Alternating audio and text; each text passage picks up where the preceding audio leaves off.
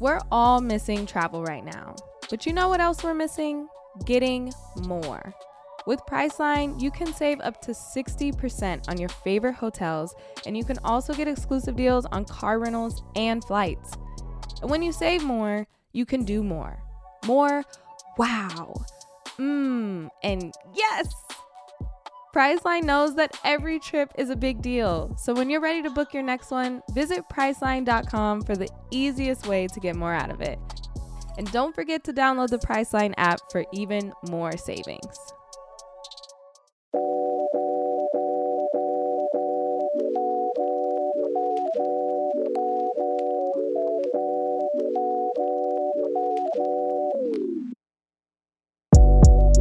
What's up, everybody? Welcome to episode 83 of the That's So Mets podcast. As Joe and I sit here, we just watched Rob Manfred's presser that announced the start of the regular season of Major League Baseball has been canceled, is the word. The first two series for each team for your New York Mets. That is, unfortunately, the opening homestand where they were set to host the Nationals for 3 games, and then the Braves for 2, and no plan, no idea, no strategy to make those up, to fit them in anywhere, but canceled as the MLB, Major League Baseball, basically the owners and the commissioner, and the players union did not come to an agreement at the randomly set deadline of 5 p.m. on Tuesday, March 1st. The lockout continues, and we are going to go through a lot today. We're going to go through the issues and why there was no deal made, the hurdles that they will have to clear to make sure that more regular season games are not canceled. And then, as always, we will answer some of your questions on today's show. But undoubtedly, a dark day for Major League Baseball and just disappointing as a fan of the game, a fan of the Mets.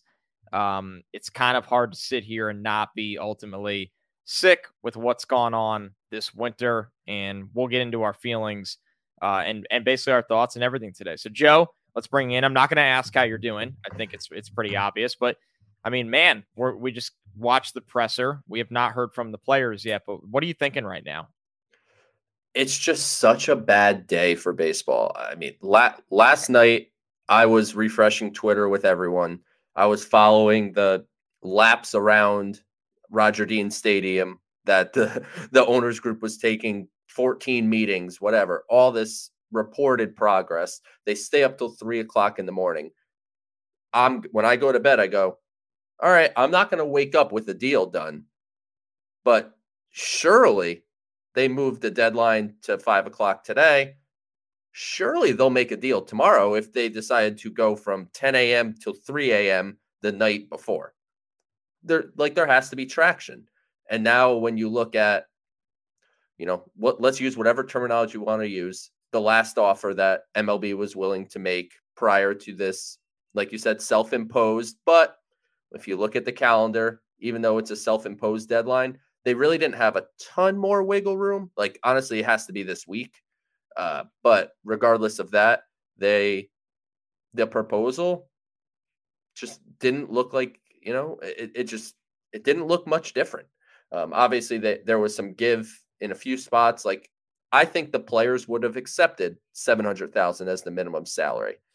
I don't know, obviously, that for a fact, but I feel like they wanted the salary to start with a 7, and it's a significant raise from what the minimum was last year. So to me, I thought that was a good move by Major League Baseball. The competitive balance tax, that to me that's on ownership. They thought they could get away with basically not moving the luxury tax thresholds, and they considered it a give to the players to basically utilize the same penalty system as the previous collective bargaining agreement.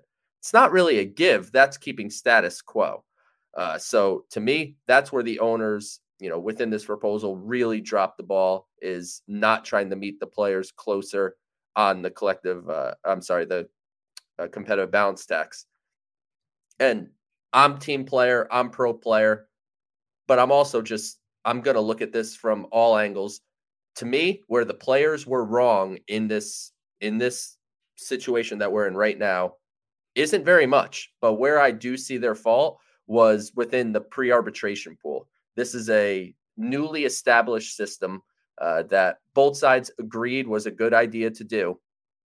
I think MLBPA was overly aggressive in the amount of money that they wanted yearly for that pool. Because when you see that $100 million that they went down to 85, when you see that, that's per year. That's not over the life of the deal. They want $85 million per year thrown into that pool. And to me, for a brand new system that's being started from the ground up, that's too much. Is it possible that, MLB is a little low at 30 million? Maybe, I guess. I mean, we don't fully understand the ins and outs of it, but I think the MLBPA overshot on the pre-arbitration pool. I think the MLB owners undershot on the competitive balance tax, but a lot of the other things seem like they're mostly agreeable. So while they're far apart, it feels like they've hammered out a lot of the issues. Actually, like it's going to be a 12-team playoff, not a 14-team playoff, which you and I were texting about last night and assumed we were going to have a debate about that today, but we don't have to. Because one, baseball's not happening, and one, it's not happening right now, and two, like I doubt you're that against 12. I think it was probably 14. No. Yeah, and it's just so disappointing because the losers are the fans, the losers are the stadium workers, all these people that rely on baseball existing for them to have a livelihood outside of just the players and the owners. So those are who are losing here. Like, you could be team owner, team player, whatever you want. The reality is neither of them are really quote unquote losing here. It's us that's losing. I'm totally with you. I think that, and this is a Mets podcast and we are Mets fans. And I think there is even a Mets angle to this, that the Mets fan has been waiting for a off season and build up into a regular season like this for so long, and for all of the air to be taken right out of it. Like, I don't want the Mets to go open up on the road. I don't want the Mets to lose 5 home games. I don't want the opening day with DeGrom and then game 2 with Scherzer to be canceled at Citi Field and all the excitement that comes with that, or now a bit of a dark cloud over all of it. So I think from the Mets angle, it's even more severely disappointing. Now, what I will say, because Joe, you do a really good job getting into the specifics of things they don't agree on, what side is maybe asking for a little too much, which side should cave. And I think you've been fair on both sides. I think for me, what I came away with today, maybe because I'm so exhausted of the lockout itself and the details that come with it, but beyond all the issues baseball has in terms of the lockout, in terms of moving with the times and getting new, younger fans, obviously to support the game, all of those issues aside, I think baseball has a significant image problem and presentation problem due to the man they have placed as the commissioner. And if you haven't seen that by now today, I don't know when people will. And listen, I get it. Public speaking, it's not easy. Some people, because as I sit here and record the show, a lot of people are not happy with the screenshots of Rob Manfred smiling or the laughing. I am absolutely someone that understands people suffer, in public speaking scenarios, people have anxiety, and sometimes those things lead to nervous laughter, nervous smiling. But you are the commissioner of Major League Baseball. And if you can't come out there today when the sport needed you the most and speak in a confident, charismatic manner, then I don't think you are fit to do this job. And right now, the sport needs you more than ever. This is why you have such an important role in this game right now. And this was embarrassing today, and it's been embarrassing. And for somebody that's reportedly paid $11 million a year, you got to be able to get this done in a better fashion. And it hasn't been good.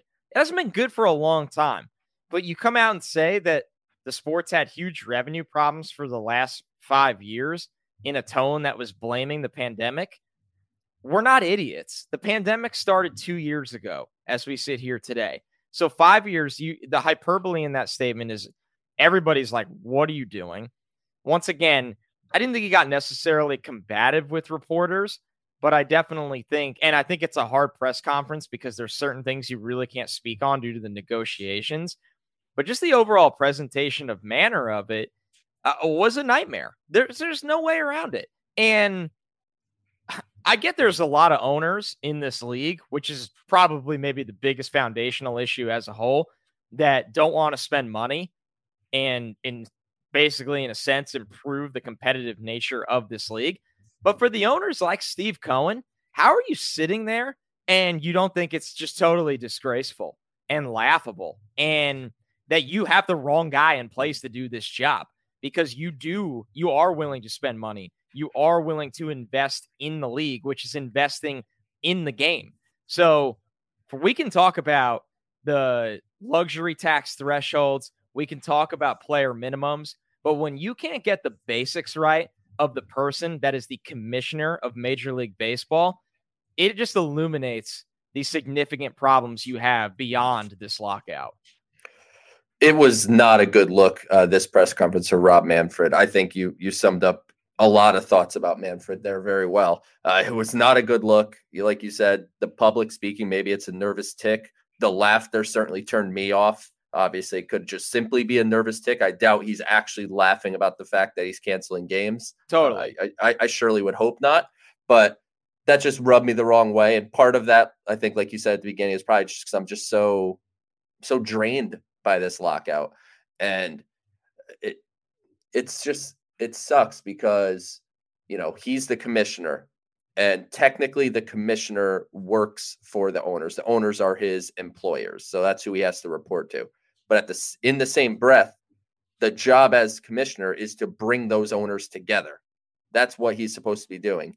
And it's clear as day that there is, a split between the ownership groups within baseball. I don't know if it's 50-50, whatever the number is, but it's, let's call it what it is. The teams that don't want to spend money, the teams that do want to spend money. I don't want to hear small market, big market. Like Pittsburgh is not a small market. They just don't spend money on their baseball team. So it's divided, and he is not doing a good job of bringing those groups together. And that is a big reason why we are where we are right now, where, I'm watching MLB Network. I watched his press conference. I'm right now watching Tom Verducci talk, and the banner at the bottom doesn't say MLB and MLBPA agreed on collective bargaining agreement. Baseball's back. It says MLB will cancel the first two series of the 2022 regular season. And that falls on, to me, it falls on everybody. It falls on both sides not being able to find a deal. It falls on the commissioner not being able to get his side grouped together. And we're in a spot now that who knows when baseball is going to happen? Who knows when they're going to start negotiating again?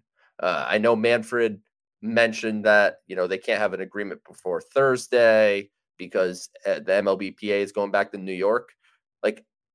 He couldn't say when they would talk again. And that's the problem.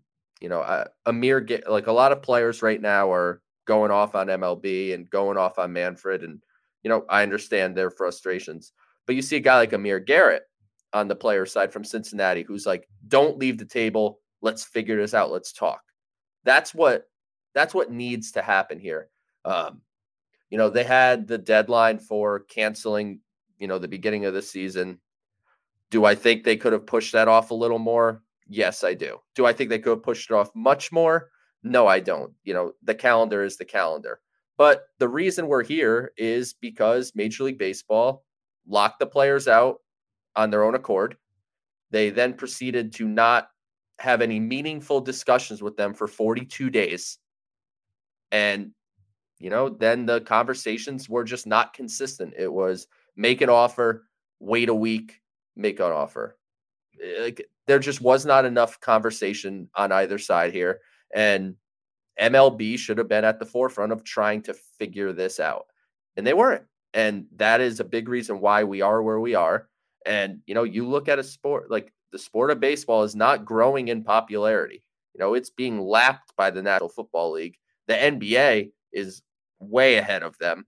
And you have all this stuff going on in the world. Like, the pandemic happened. I know it's, we're getting closer to the other side of the pandemic, but still, the pandemic is still affecting people's lives regardless. Not to get out of baseball, but heck, who knows what's going on with Russia and Ukraine and what that's going to lead to down the road. Like, all this bad stuff that's happening in the world to people. Like, baseball is meant to be an escape. And you're going to tell us that you're canceling baseball games because of luxury tax penalties, or I'm sorry, luxury tax thresholds, pre-arbitration bonus pools. Like, it's the kind of stuff that, as diehard fans like you and I are, and our listeners are, we're all prisoners of the moment here. And in the moment, we're super into all of these topics. We take a side, whether it's we side with the owners, we side with the players, whatever. Like, we're prisoners of the moment where we're really, honed in on this stuff. When in the scheme of things, when they make an agreement, 5 months from that agreement, we're going to forget the arbitration pool exists. We're going to forget what the minimum salary is. It's just stuff that we're focusing on in the moment. And it's just, man, it's disgraceful. It's, I am one of the biggest baseball fans you're going to find. And, ultimately I'm going to be back whenever baseball's back. We know that much, but man, it's just such a lost opportunity to, and all you had to do was make a collective bargaining agreement to have baseball happen. Like, that's all you had to do. And you change the image of the game. Like I said, if I was watching TV right now and the bottom said that they had a collective bargaining agreement, the whole perception is flipped. Whether you agree with different parts of the agreement, it doesn't really matter. Like, baseball will be back. Instead, games are canceled, not to be made up. And we don't know when they're going to talk again. So we don't know how much further this is going to go. Because clearly, with this deadline, he was willing to cancel 2 series of games. So, 6 games or whatever. All right. If there's not a deal by this time next week, how many more games are canceled? All right. You take it a week after that. At what point are we in May? It's not long after this. Like, this is just a black eye for the sport. And, if there are some general fans out there, some of them might not show up. Yeah, I think that's the issue is right now, as mad as we are, and this was the point that you never wanted it to reach, the cancellation of games or the schedule being altered. I think there are people that are surprised games are canceled. I would assume today there would have been an announcement, at least the start to the season will be delayed and the schedules will be altered. To come out and say cancellation is just definitely a few steps above what I expected. And it's in a terrible manner. And I think that, it's unique in a sense, like, we sit here, Joe, and you and I we're just not going to walk away. Baseball could start in August, and you and I will turn on the TV. We'll go to Citi Field. We will record the podcast all the way through then.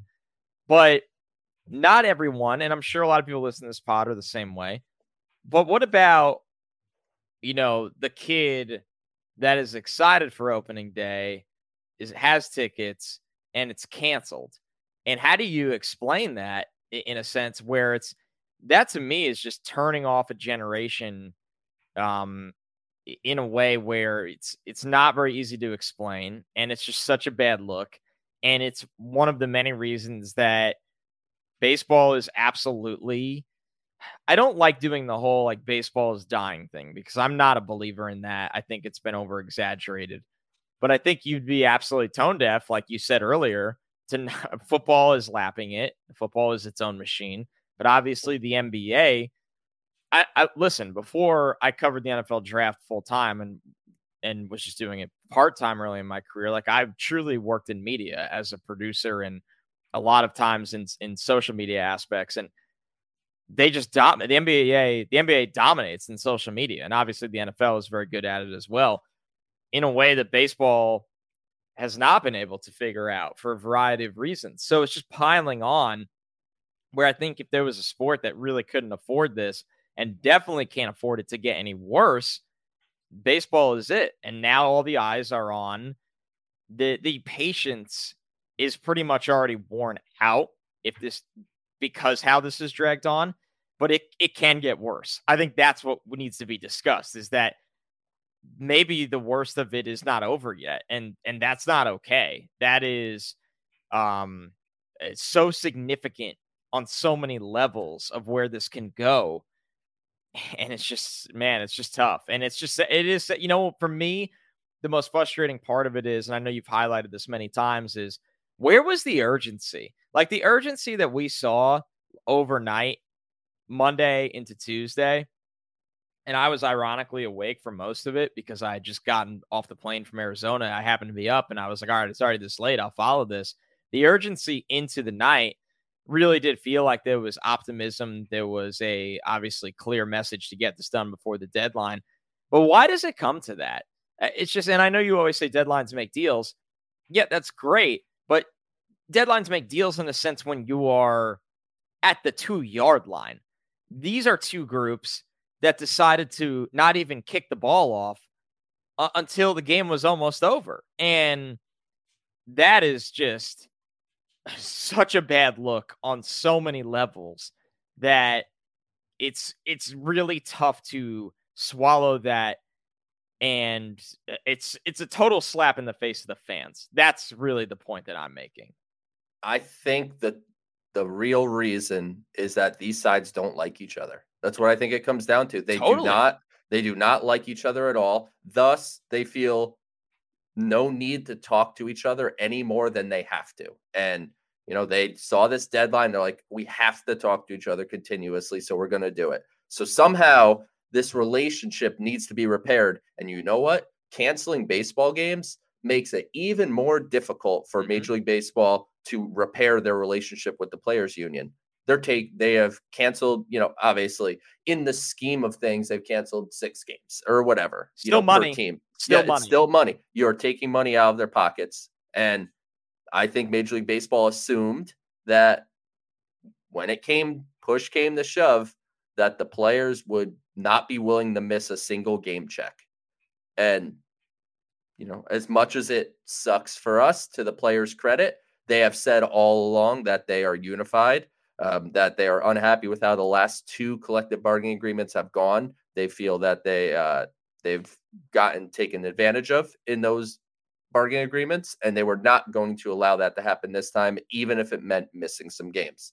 And to their credit, they stood by their word. That's obviously not a good thing for us, the fans, but they're at least getting stronger as a union.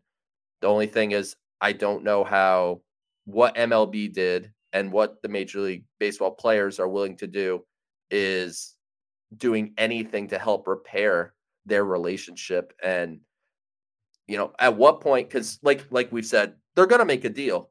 Do they make a deal next week, 2 weeks, whenever, feel free to pick your date when you think it's going to happen.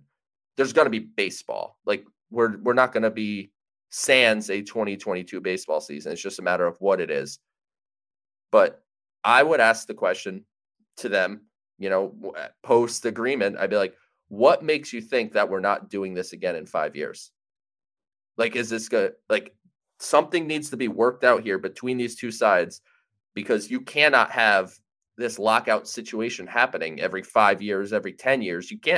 You simply cannot have it. So, oh man, I'm riled up. It's certainly it's tough. It's tough to see this stuff. And, we tried to hold out hope. We talked about these deadlines for the last month and a half. It's like, okay, we're looking at the end of February. All right, well, we'll get there eventually, and they'll figure it out. We got there. We went past it. They didn't figure it out.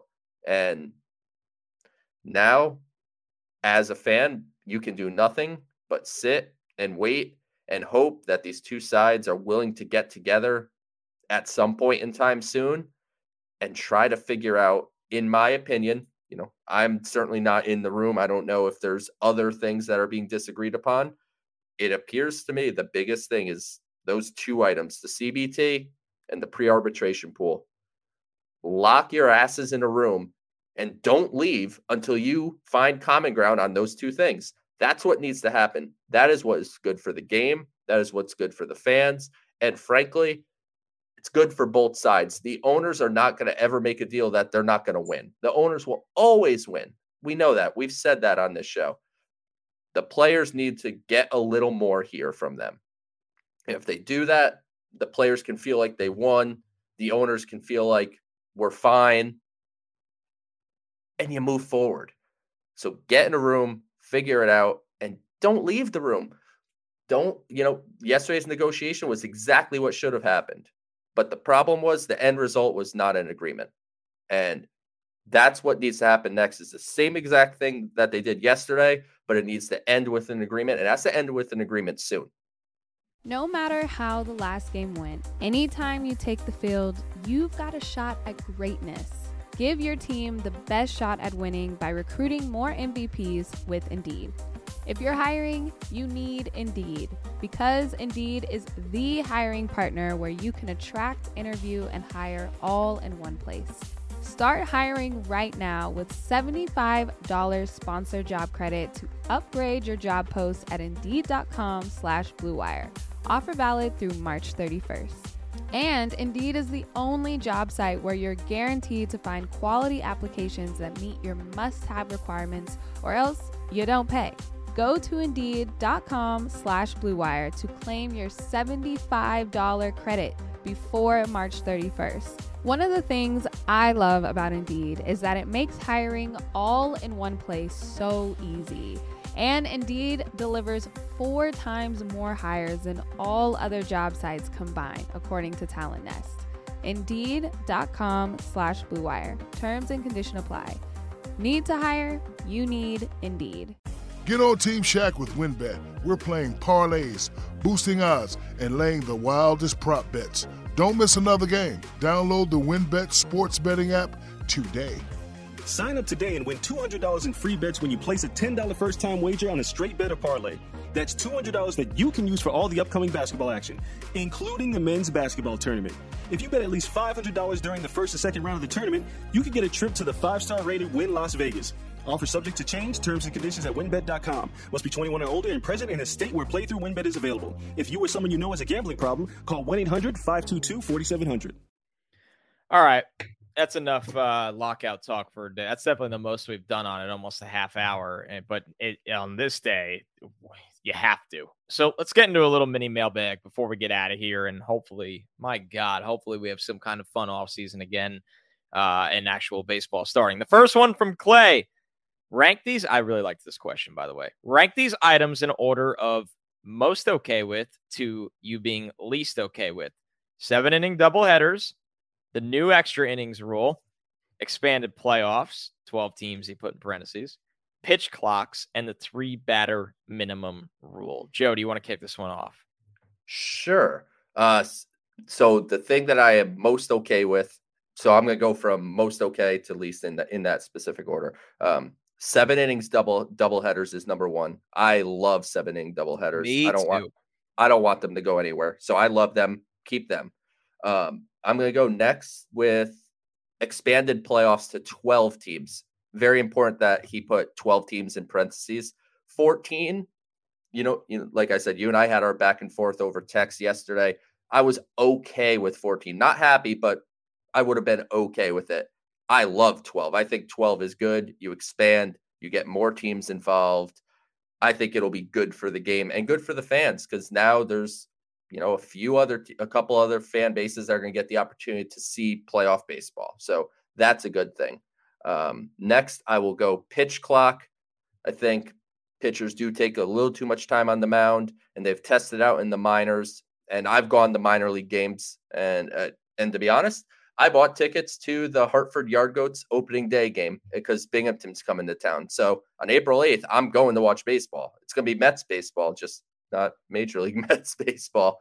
But the pitch clock they had in the minor leagues, I didn't feel like it made anyone rush or anything.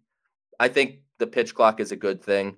Then I'll go 3 batter minimum and then extra inning rule. I'm done with the runner on second in the 10th inning.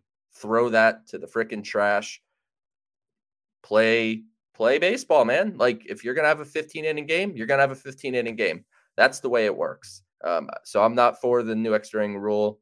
I don't really like the 3 batter minimum, but I like it just slightly more than the new extra inning rule.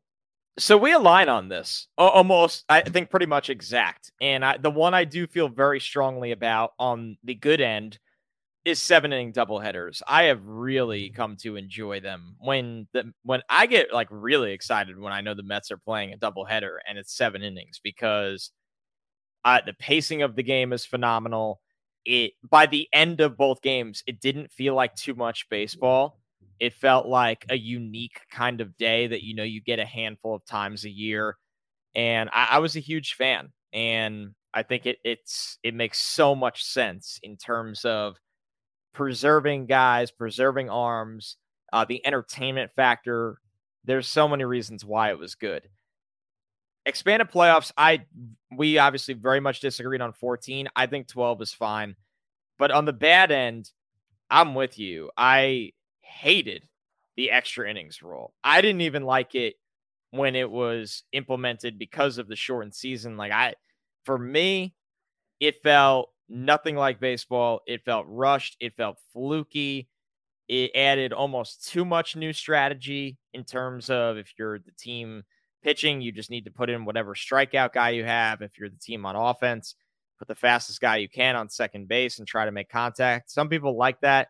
For me, it just completely, I'm a big hockey fan. Shootouts are fun, but man, there's times where you're like, I'd rather just see 3-on-3 overtime until people score.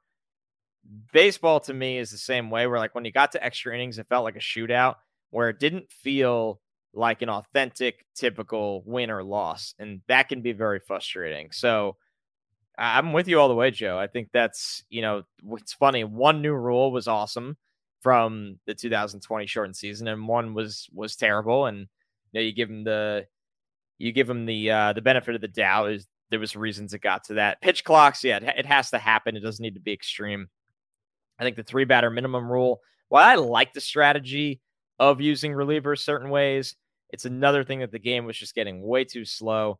And expanding playoffs, 14 was too much to me, but 12 is good. I think there is a lot of benefit to going to 12, opening up some kind of bye maybe. But yeah, it's a really good question, and I think it really breaks down what should be kept and what should be ditched. All right, the next one is from Johnny. Where do you put the likelihoods of JD, Dom, and McNeil being traded percentage-wise? Starting to think it's not the end of the world if they all stay. JD and Dom would be great bench bats, and McNeil's versatility is too important. I'll be a McNeil defender to the end. So I'm with Johnny. I am definitely a McNeil defender until the end. The likelihoods, we've gone through this one a little bit, but percentage-wise, I think JD has a 65% chance to be traded. I'd put Dom at about 40%, and I'd put McNeil at about 15%. But once again, we have put in the caveat that we don't know if there's any internal divide or problems with McNeil from an attitude standpoint, on a player standpoint. So, Joe, where are you with these 3 percentages when the lockout, if the lockout ends? Yeah, assuming, like you said, that there's nothing too extreme about the clubhouse with McNeil, stuff that, we're not privy to that type of information. But, assuming that they're not like, this guy has to leave our locker room and, we're going to market him the best we can and get the best value, but he has to go. Assuming that's not the case, and we're just purely, hey, we're going to make baseball decisions. Percentage-wise, I'm going to go with kind of some random numbers, but kind of all in the vicinity of what you had. I'll put JD at 67%. I'll put Dom at 45%, and I will put McNeil at 12%. I think McNeil ends up staying. I think Dom is so slightly below a 50-50 shot to be moved. And I think JD is a more likely than not, but none of these are definite, because I think Johnny makes a great point. I think we kind of underrate the possibility that, all right, we don't see a starting role for these guys, so we automatically go, they're not going to be starters, trade them and get something else you need and get different bench players. But they could be, JD and Dom could be valuable bench pieces, and guys are going to get hurt. We say this all the time. Guys are going to get hurt. Things are going to happen. And, what if Pete gets hit in the wrist by a baseball and he's out for 5 weeks?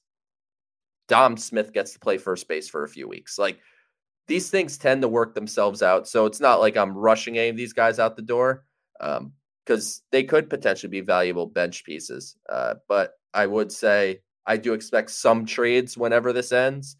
And I would certainly rank them in the order that he submitted them: JD, Dom, and McNeil. I think McNeil's very unlikely, and Dom's a little less than 50-50, and JD's, a little more than likely. I think you make a great point in terms of we collectively as a fan base have probably we should know this by now, learning the hard way, maybe undervalued the depth that these guys serve as. But obviously, this is going to be a very fluid, quick-moving market when things open back up again. That, if you have a couple of signings that you really like on the cheap, then you feel one of these guys is expendable. 2 of these guys are expendable. But as the roster sits here today, I think you are right, Joe, that Dom is, obviously you're selling low right now, which is not great. And he is insurance at first base, which is certainly key because of his glove, because of his hot and cold bat. McNeil, obviously we've talked about McNeil has a role on this team without an injury, which is significant. And that's why JD is so high, because the fact he doesn't have a place to play. And, this team that right now with Robinson Cano on the roster doesn't really necessarily have that clear-cut opening for a guy that's just a pinch hitter, that's just a bat. That is, you need to really fulfill some kind of role beyond that with Cano on the roster. So that's going to be a topic when the offseason starts again, that we are going to be covering as it moves and see where it goes. All right, the last question for today's show is from Nathan Hirsch, who said, given no changes to the current lineup plus bench, what would you prefer to see more regularly? Pete at first and JD and Dom splitting DH, or Dom at first, Pete DH? I'm kind of open on this one to a more matchups-based approach, where if JD is healthy, I do think he's a legitimate power bat from the right side that he can split a DH role. Now, that's a lot of variables to throw into this. Platoon? Yeah, platoon. There you go. The old platoon. I also think there is something to, because of the clout that he's earned on this team. If Pete wants to be out there and play first base, Pete's going to be out there and playing first base. I know that's like almost crazy to say in this age, because maybe it is not putting the absolute best person or best aspect for the team out there because of Dom's glove at first. But there is a mentality aspect to it that if Pete wants to play first majority of the time, I don't really see how the Mets come out on top of that argument. What do you think, Joe? See, if I'm playing MLB The Show, yes, different. I am going to put Pete at designated hitter, and I'm going to have Dom Smith play first base, because there's no player emotions in MLB The Show. However, to the point that you made right at the end there, Pete doesn't want to be a DH, and Pete Alonso is one of the leaders of this franchise, one of the best players they have. If he doesn't want a DH on a full-time basis, he ain't going to DH on a full-time basis, and you have to figure out the DH otherwise. I think to your the first point's better. Pete at first, JD, Dom, Cano. I think you should definitely not leave Cano out of the conversation. The DH should be utilized in a way of getting different bats in for different matchups. Exactly like you said, like if you're facing a lefty, throw JD Davis at DH. He can hit lefties. It would really fit. If you're facing, a more experienced kind of breaking ball pitcher, you might feel more comfortable with Robinson Cano as the DH that day. If you're facing a, more just younger fastball type right-handed pitcher. Maybe Dom Smith is your DH that day. And then obviously you're going to have the opportunity to give Francisco Lindor a day, quote unquote, off, but it just means he's just not playing the field for a day. Same for a Starling Marte, a Brandon Nimmo. Like, I would have the expectation, if not only as kind of what I think Buck is thinking, but frankly, if I were in their shoes, almost everyone would have some DH at bats this year. Like, it should be the opportunity to get, most players the opportunity to be in the lineup and, give them a pseudo break by not giving them a day in the field. But that's kind of a much expanded version of the question. But certainly option one is what I think makes the most sense just from a team building standpoint. And I think as Pete gets older, right, he's got just turned 27 this offseason, still a really young guy. There is, somebody will have to have an honest conversation with him, and maybe that is Buck, to say, hey, man, like, you're our first baseman. You are going to play first base a lot, but take the opportunities at hand to rest from being out in the field when you want them, not just when you need them, but when we kind of, they have obviously a lot of sports science people on this or in this organization that can break it down a lot more clear or maybe even more complex than I. But I'm sure there's so much studies on this of guys and when you're hot, you're hot, but it's baseball is tough in New York in the summer, man. It's hot. You're traveling a ton. There's a million games. I think it'd be great if he does become a little bit more open-minded to, man, you're not going to be at first base 155 times throughout the season. Right. Like 120? Can we agree on that? 110? Take the rest, scale back a little bit. And Joe, I'll leave it with this. This is always fascinating to me. We've seen Pete be a guy for all of his greatness, and I love the guy. When something goes wrong in the field, he wears his emotions on his sleeve, like unlike anyone I've ever seen, that it can carry with him other places, hitting, approach, trying to make up for it with one swing. So Pete's an adequate first baseman, and props to him for getting to that, because I don't think anyone ever expected that from him. I certainly didn't. I always thought he'd be a problem there, below average, and I think he has shown that he can at least be mediocre, which is saying a lot. But I do think there are significant benefits of him being a little bit more open-minded to DHing, even if it's 25 to 35% of the season. I think he will be open-minded. I think he just I think his message was, I just don't want to be the DH. I certainly think I don't think he's the kind of guy that's going to, fight with Buck Showalter if he shows up and the lineup card says he's a DH that day. But I think he just wanted to make it abundantly clear that he's a first baseman and that's what he wants to be. Takes pride in that. Yeah, for sure. And he should. Like you said, when he was coming up, I called him a DH early on in his minor league career. I was like, this guy is just not at all a first baseman. And he's made himself into a major league caliber defensive first baseman. Not the best in the league, not the worst in the league, but just great growth that Pete has had defensively. So, yeah, I think he'll get his reps at designated hitter for sure. It's just a matter of how Buck Showalter wants to kind of strategize it and how often Pete is open to it.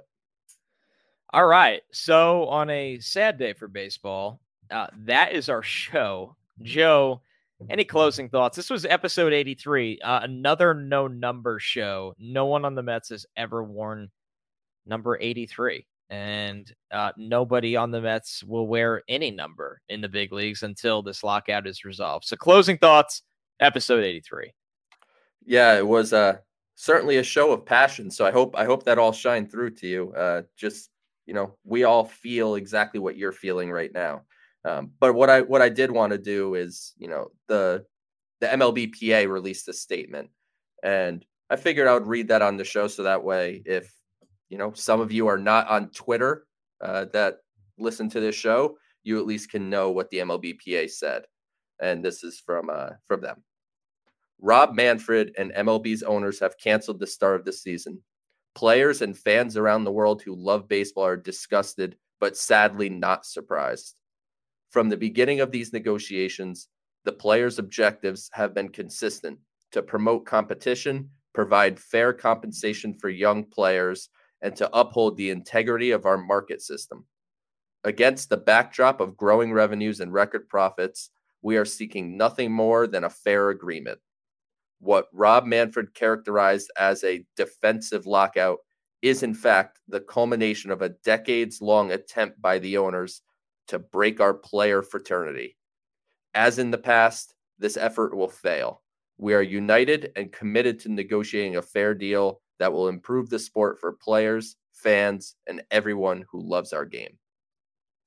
So MLBPA has made their response, and now I'm looking at my wrist that doesn't have a watch on it, but I'm going to pretend it does. The clock is ticking even harder right now because they canceled games today. Let's get back to the table. Let's get back talking, let kind of cooler heads prevail, I guess, for a day, because certainly, MLBPA is traveling back. But let's get back talking. Let's find this common ground. And man, I don't want baseball to not start until May. So let's get going. And yeah, hopefully at some point soon we can have an emergency YouTube that baseball is back. The Mets signed this guy. The Mets traded for this guy. And, we could actually get excited about watching Mets baseball again. But for now, just continue to stick with us as you all have. And, we'll stay on top of all this stuff. All right, everyone. Thank you so much. We will catch you next week for episode 84. I'm Amira Rose Davis, host of the new season of American Prodigy, all about Black girls in gymnastics. My white coaches just said, you may not get the scores that you deserve because you're Black. It's the story of a decades-long struggle of Black gymnasts trying to find and amplify their voices. I can't be the next Simone Biles. I can't be the next Dominique Dawes. I can only be the next version of myself. Listen to American Prodigies on Apple Podcasts, Spotify, Stitcher, and wherever you get your podcasts.